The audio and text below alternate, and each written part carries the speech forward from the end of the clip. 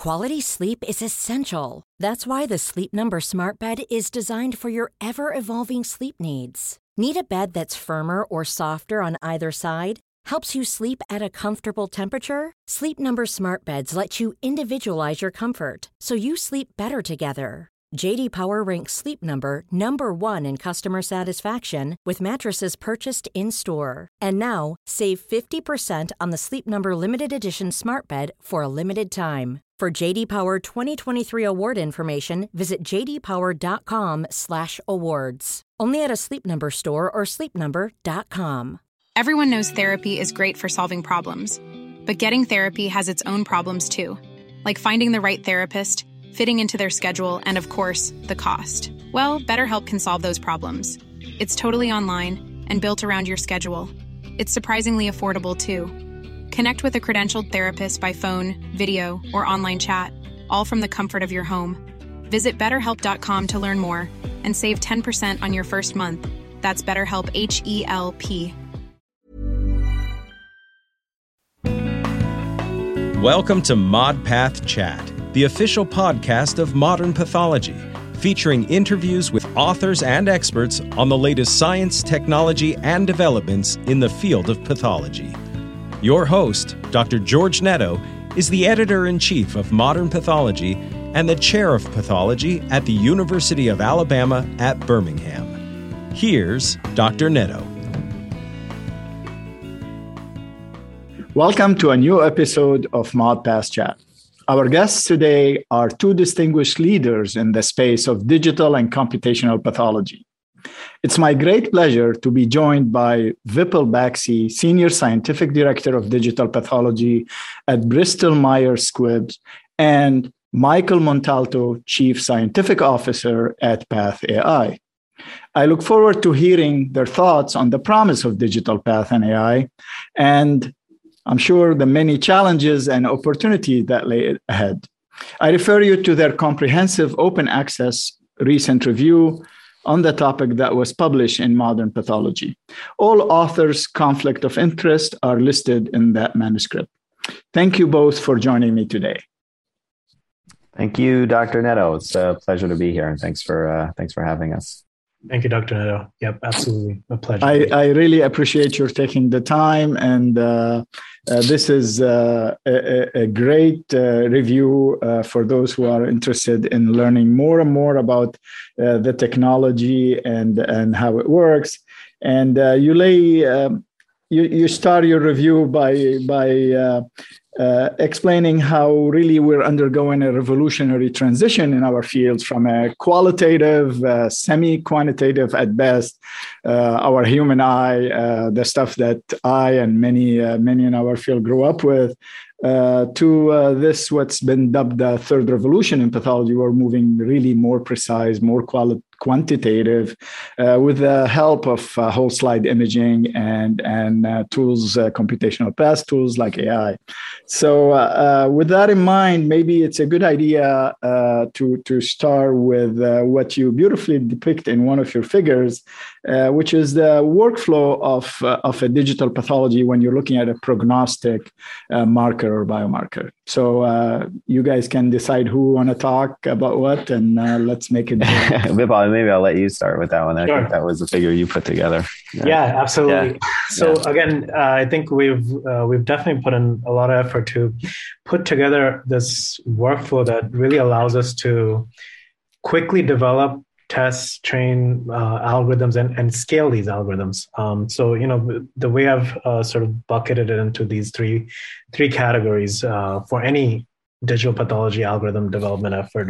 It all starts with having the right samples, having the right blocks, focusing on the particular stain of interest. It could be a standard H&E or a immunohistochemistry stain or a multiplex chromogenic or IF stain. But essentially starts with having the right samples, having the right representation of the phenotype that you're looking for in these samples to help train this. So if you're developing a simple tumor stroma algorithm or a cancer tumor cell detection algorithm, it starts with having the right sample sets to train these models, and so that's the sample preparation piece, and having your ground truth or your gold standard, which in our case, a lot of the algorithms that we develop are pathologists are our ground truth, and so identifying what that ground truth is and generating that ground truth, so that when you develop your algorithms, you can always compare it back to a ground truth here,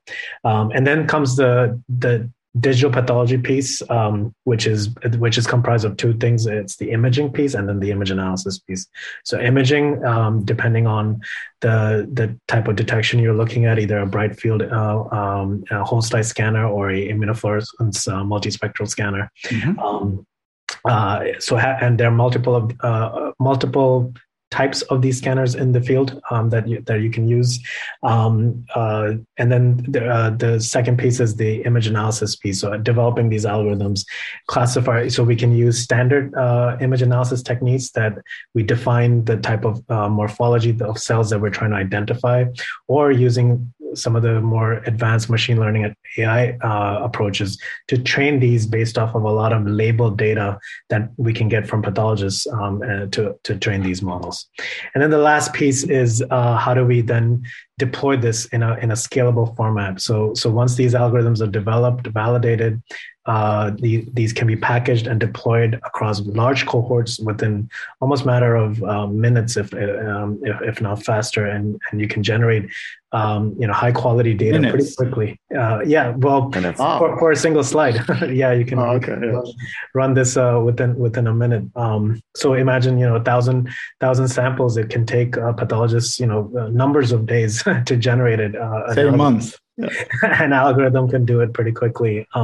So it's the deployment of the algorithm across a large cohort, and then all the downstream data analysis, the bioinformatics piece of looking at efficacy to outcome, looking at correlation with other molecular data or genomic data, and so we can really expand the research with the quantitative data that you get here. So that's really the three buckets of the workflow that we have developed. Beautiful. So simply, we have sample prep, and I like what you say, the ground truth. And at least for the time being, the pathologist's opinion remains the ground truth. Hopefully, not before I retire. That will always be the case till I retire. And then the second part is the imaging system, including the scanning and image analysis. And then the third bucket is the bioinformatics, the stuff that for most of us is beyond our not intelligence, but base of knowledge and training that we've had.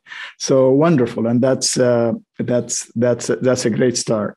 So clearly, while there is multitude of applications, you mentioned even H&E, standard H&E, and I'm always amazed by, now you call them computational biomarkers that just you extract from H&E that the human eye was not able to detect. But we'll leave that for another day. And maybe today we focus on clearly where we all hope it will help us a lot is IHC, be it, like you said, chromogenic, monoplex, multiplex, or spatial. Can you say a few words about that, both of you? What are the challenges and opportunities, and how realistic, or my worry when we talk about digital and computational is people feel we're talking about it, but really, are we using it yet? And hopefully that will come fast enough to validate this excitement, because a lot of time you're familiar with that in the field, a lot of excitement around something new that fizzles down the road. We're pretty sure that this is not going to fizzle. This is a true revolution. But can you tell us what should we expect, timelines, challenges? Where do we head with both of you being such leaders in the industry and interacting a lot with academics, places and investigators like other pathologists do? Yeah, I mean, I think the question is when can we expect this to reach clinical practice maybe and impact, patient decisions, which is really what pathology is all about at the end of the day.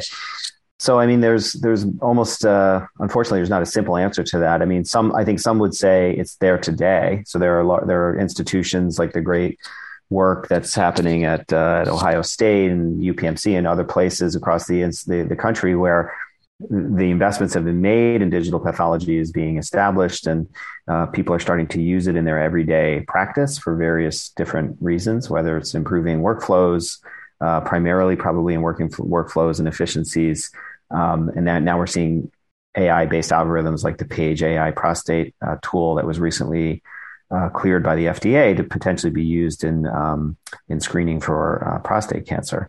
So those are available today. They're not necessarily. I think your question is a good one in that when will it be widespread use and when will everybody be using it? And I think that's still an open question. I still think that the industry is struggling a little bit with how will this technology best serve patients in the end of the day.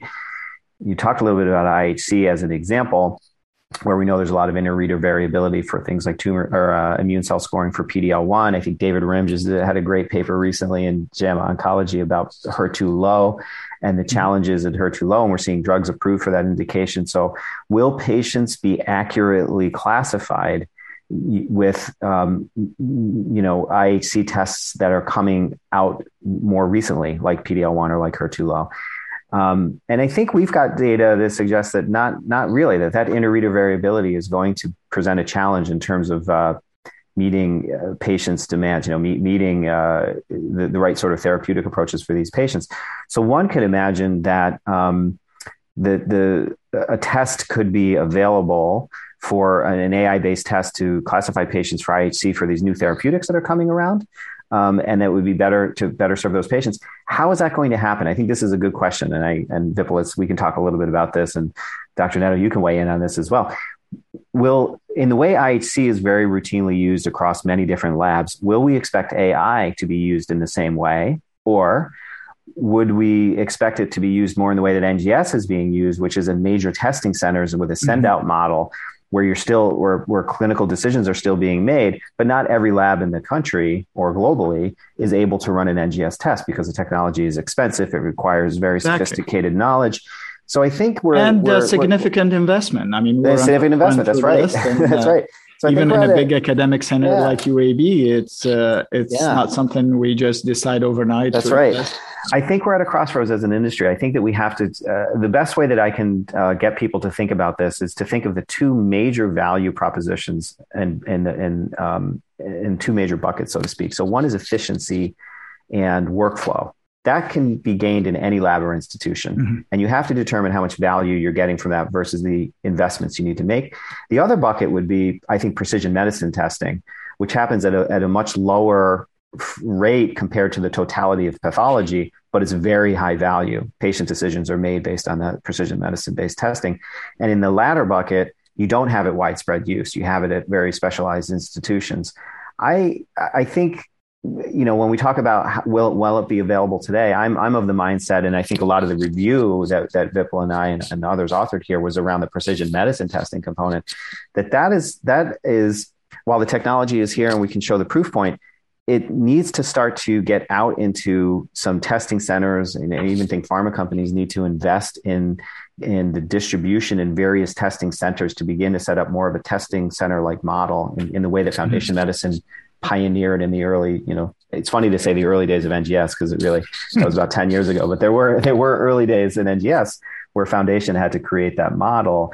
And then other institutions began to offer it. So I think we're on the kind of cusp on that. I don't know, Vipul, what you would think. Before Vipul, weigh in. So you raise an interesting point, and basically, would this be in a reference setting? And right. And it's not a fear, but it's a strong possibility that if they become the companion testing, which for a lot of time right now it's a PDL that we can try to do in different academic centers without major investments, but NGSs and like you said, whole exome or what have you, like TMBs, those if those became the companion testing, and the companion testing lock us in AI for even a monochromic, right, or a monoplex, you can see where that become a problem. I haven't thought about that, but exactly. Hopefully it's not an all or none where we have to send out. Oh my gosh, I love that you said that. So I just gave a talk this morning with Anil Parwani, actually, at the Precision Medicine Leaders Summit, and we talked about this point very specifically. And one can imagine a hybrid approach, a hybrid distribution model or a commercialization model, where the assay testing is done as it's done today. Let's say a new test comes out. Let's say Vipul and I are widely successful and we develop a new CD8-based test for selecting patients. One can imagine that the chemistry version of that is done as it is today in any lab. And so you can get technical component fees for doing the lab testing, but then the slides are sent out to a place like PathAI or other labs where they scan it and provide back to you at your institution the test result, which you open up, you review visually, you kind of confirm the algorithm result, and then you also bill for the professional component because you've done that part. The only part that you haven't done is get the slide scanned and press the button to get the result back. Now, if you have your own slide scanner, maybe you scan it and press the button. But if you don't, you send the slide just like you would send something to Foundation. So I think we can live in both worlds. The beauty of cloud-based computing is that if you have a scanner, perhaps you can upload it to the cloud. If you don't, you can send the slide and still gain the benefit of reviewing the test results yourself remotely. So that's and I think it's encouraging, at least at this point, understanding that different scanner platforms, there is somewhat of a universality of the file that you can do that. So it's not taken for people with places with less ability to make serious investment. At least they do that part. Very, very interesting. It's truly a revolution. There'll be a lot of moving pieces. Vipul, I didn't mean to No, that's fine. One thing I'll say in addition to what Mike said is I think we're also at a point where a lot of what we're doing right now is also somewhat trying to mimic what a pathologist is doing, just to get the comfort level there of what digital pathology can do. But I think the point where we will really start making a big difference is when we start doing things, where we're able to identify features of things that just pathologists can't do visually. And that will, I think, take us over that bar. And at that point, pathologists obviously can be the ground truth for that. But response data, other data may become the ground truth rather than the pathologist once we cross that threshold. And I think that is also what's going to really drive digital pathology into this type of NGS-like testing where we're just routinely doing. Very, very good. I mean, even if we think about the early days of molecular and PCR testing for targeted therapies, and now NGS testing, which is essentially recapitulating targeted therapies in a panel-based setting, it really was the pharmaceutical industry that drove the need, the clinical adoption, the clinical necessity to identify patients, even in early molecular days, now in NGS days. And I think Vipul probably shares this. We have a strong hypothesis that pharma will too drive the necessity of AI-based digital pathology precision medicine testing, which is a little bit separate. Yeah, a little bit separate than just standard digital pathology that we talk about broadly. Yeah. Yeah, and I mean, clearly you hit exactly on the point. Nobody is talking about, the idea is not just to scan and use computer screen and TV rather than microscope. That's going to be common and that's going to be actually also operator dependent. Some people would never leave the scope, but and we're undergoing that transition here. But we're talking about the added value, the precision medicine part that we see it really where the value is. And I think, Vipul, you bring an important point, and maybe can be a segue to our next question, which is, so the ground truth so far is the pathologist, as we spoke, and meaning I will be annotating if I'm lucky and you say, George, let's start an algorithm together on prostate cancer or bladder cancer. So I'll be looking at these slides and telling you my thoughts, and that's going to be the ground truth, and we'll take it from there. But the next step is what you're saying, where the money is. The ground truth is, how did the patient do? And taking the pathologist annotation out of the mix, hopefully not completely. So is that, can you talk about that machine learning versus deep learning and explain? Yeah, absolutely. So I don't foresee there being zero pathologist involvement. I think there's definitely different ways of looking at how we train the data and how we implement that data, right? So from a training perspective, when we talk about machine learning and deep learning, just to take a step back, standard machine learning, and we've been using machine learning for some time now, where it's a way of essentially developing algorithms, but knowing what you're looking for and knowing what you want to measure, and developing these type of machine learning models that are targeted to that. Whereas when we shift over to deep learning based approaches, essentially we don't need to know, or we don't need to know what it needs to look like, or so give an example. If we're trying to detect tumor cells, I don't need to know what a tumor cell looks like. As long as I can get enough pathologists to provide enough labels, image labels of what a tumor cell looks like, a deep learning model will figure it out. Whereas a machine learning model, I would need to, at least have some prior features of what a tumor cell looks like to be able to train the model. So that's essentially where that difference is. But even going into the sort of the ground truth aspect of things, we'll still need pathologists to train sort of these interpretable models to some extent. But then how that model integrates with all the features that get generated, how these features are combined into and then a subsequent model that can help us predict response. That may be a level that we may not have a ground truth for pathologists, but that's where response becomes the ground truth. So, looking at, we may need pathologists to help us train a model to identify lymphocytes. But once we have done that and we know where all the lymphocytes are in the tumor microenvironment, then we can build a model on top of that to see, okay, this is the kind of pattern of lymphocytes that can help us predict a response. And that is something that we don't need a pathologist ground truth for.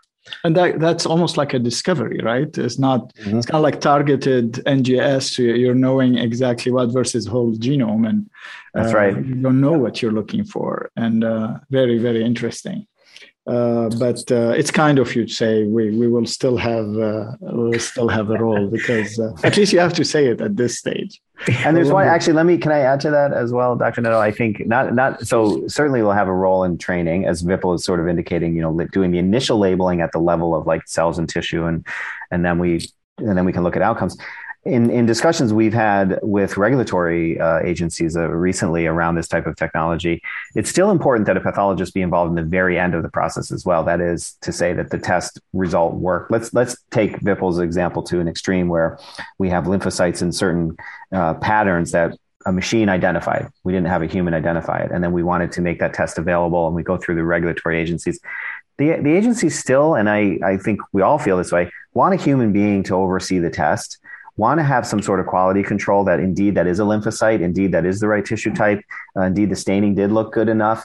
Maybe I can't identify the exact thing that the computer is giving us a result on, but I have some oversight to identify these edge cases and these problems that can be really anomalies down the road. So I think, I hope that the listeners who may be new to this space don't envision a future anytime soon where it's literally a computer with no human involvement at all. I think that is not how even the highest complexity precision medicine testing is going to happen. In fact, even today, we still have humans looking at the quality controls in NGS testing and variant calling, and we make sure that it's accurate. We'll have to have the same part of that, I think, for AI and pathology. I guess an analogy that is more consistent with the current news is the phantom brake of driverless self-driving cars, right? Yes. You still want somebody around that behind the steering wheel, similar. And at least you still want a steering wheel. That's right. Yeah, I think that's a good analogy. I think that's probably accurate to how this will unfold. Well, wonderful. So let's finish up. We don't enjoy the conversation, but due to the time, where do you think we're heading in terms of like? I know there's a lot of talk about spatial, about TME, especially in the PDL. Any pearls you can offer our audience what to expect and how where we're heading in that regard, especially in immune therapy. Yeah, I mean, certainly. Yeah, I mean, there's been I think one of the big drivers in the recent explosion in this work is IO therapy, tumor microenvironment testing, and there's many we've published, even collaboratively with Vipul and his team, work that shows subtleties in the tumor microenvironment pre and post treatment can predict outcome and things like that. So I think we'll just out of H&E and others in IHC, and then the high complexity multiplex immunostaining, I think is also showing us that there's a lot of value to be gained in predicting patient response and selecting the right kind of therapy. So where we are, I think right now is and again, I think the point of this review to some extent, and the reason it was written by industry, was to show just how this is being used in the context of drug development. And right now it is being used, I think, in exploratory phases, retrospective. It's on the cusp, if not already being used in prospective validations, which is the next step. And then from there, we may even start to see some potential approvals where this is going to be used clinically. And so I'm very optimistic that in sometime soon we'll begin to see the benefits from this clinically. I don't know, Vipul, what you think about that. Yeah, I'll quickly add. I think the very optimistic and what we have seen so far is, at least the algorithm, the AI algorithms are actually empowering some of these IRC technologies to get even better and better, more complex, more markers on the same slide. And both, I think, are playing off of each other, the staining technologies and the image analysis technologies. So I think we'll continue to see the evolution of these technologies get better and better, more consistent, more stable staining of these multiplex markers. And I think what the other thing that we'll see is we're going to get a point where imaging will just become a standard. What we have seen, at least up until now, is digitizing slides was always an afterthought. And I think what we're getting towards is now just more standard and good quality imaging, so that we can train our models moving forward with better quality data than what we have from maybe 5 years ago or 10 years ago that we're using now. And just to put a finer point too on where we are today, maybe many listeners may not know this, but there is a test available through now Castle Biosciences, but it was pioneered through Cernostics, which is a digital-based multiplexing test which predicts risk from Barrett's esophagus to risk of developing esophageal cancer from Barrett's esophagus, which is a large unmet medical need. And it's available now by send out in a reference laboratory setting. It's not making as much press as maybe Foundation did in the days of TMB, but it's there today, and they're starting to seek reimbursement. They're starting to see adoption in GI clinics as a result of it. So it's that close to us today already, and I could see more of this starting to evolve over time. Well, I'm glad you mentioned reimbursement, because that's going to be an extremely important piece that we struggled with for the longest time, especially with NGS, and it's been delaying the progress and deployment in a lot of places. So hopefully we learned some lessons there and make the value propositions to third-party payers that this is investment upfront that will pay off for outcome and savings on wrong therapies and wrong patient selection. Well, I think we need to do another podcast on this. This is and you guys have been terrific host, terrific guest, and I really enjoyed it, and I'm sure our audience will too. Thank you very much. Thank you. Thanks for having me. Any opinions expressed in this podcast are the speaker's own and do not represent the views of Modern Pathology, Springer Nature, UAB, or USCAP. Your ModPath Chat host and scientific director is Dr. George Netto. Producers are Christina Crow, Amber Jackson, Dr. Sarah Jang, and Dr. Catherine Ketchum. Technical direction is provided by Kaminsky Productions, music by Mitch Neubauer. Thanks to the authors, reviewers, and editors of Modern Pathology for making this podcast possible.